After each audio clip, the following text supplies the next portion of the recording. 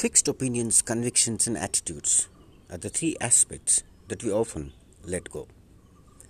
In our thinking patterns that develop over the years, our experiences, that might be positive or negative, cause us to develop certain ways of looking at our life and thinking about what we see. Some of these observations are about ourselves, other people, the world around us, the possible existence of an ultimate consciousness, the reason for life, death, sickness, etc. After a while, we reach conclusions that become firmly embedded in our reasoning. These are our opinions. They are based on our variable experiences and the opinion of other people who have influenced us. Our opinions might be right or wrong. They may help us or harm us. They may conform to general opinions or they may be quite divergent. But one thing is true. When they form a full-fledged opinion, we can become so attached to them that we believe them to be true. And then we call them convictions. Even if they cause us all sorts of trouble, we stick to them like a fly in the glue and may be heard to say what we hear so often. That's my opinion and I am sticking to it. Yoga helps us to develop the Sakshi Bhava, the witness position, the ability to stand back and get a new view of events, situations, and even our own thought patterns. Then we can question the real truth of all our valued opinions and decide whether we should keep them or not. Another experience that helps us to challenge our precious opinions is to live in another culture, where the people see life differently and have opinions very different from ours, but equally valid. As a matter of fact, cultural shock, the discomfort we feel at first living in cultures different from our own, is partly due to our own overvalued opinions being challenged. When opinions take on an emotional tone, we often call them attitudes. Then they become, I like that or I don't like that. And this often leads to actions, some beneficial for all involved, but some most inappropriate.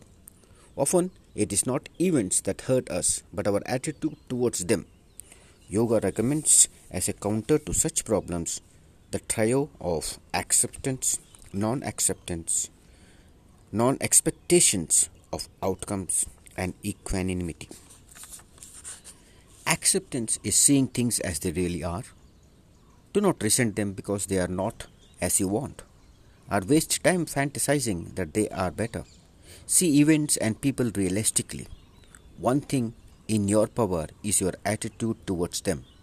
Either you accept them and get on with life or reject them. When it comes to non-expectation of outcomes, contentment and fulfillment begin with a clear understanding of one principle. Some things are within our control and some are not. So, do not worry about anything you cannot change. Also, the serenity prayer. Lord, grant me the serenity to accept the things I cannot change, the courage to change the things I can, and the wisdom to know the difference.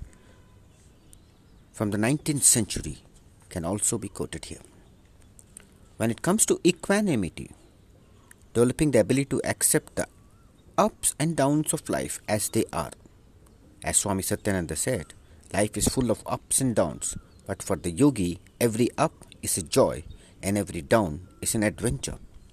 There is no such thing as a problem without a gift in its hand for you. You seek problems because you need their gifts. Only a saint prays for the problems. But in some cases, such as biases, those are not just opinions that we believe are true.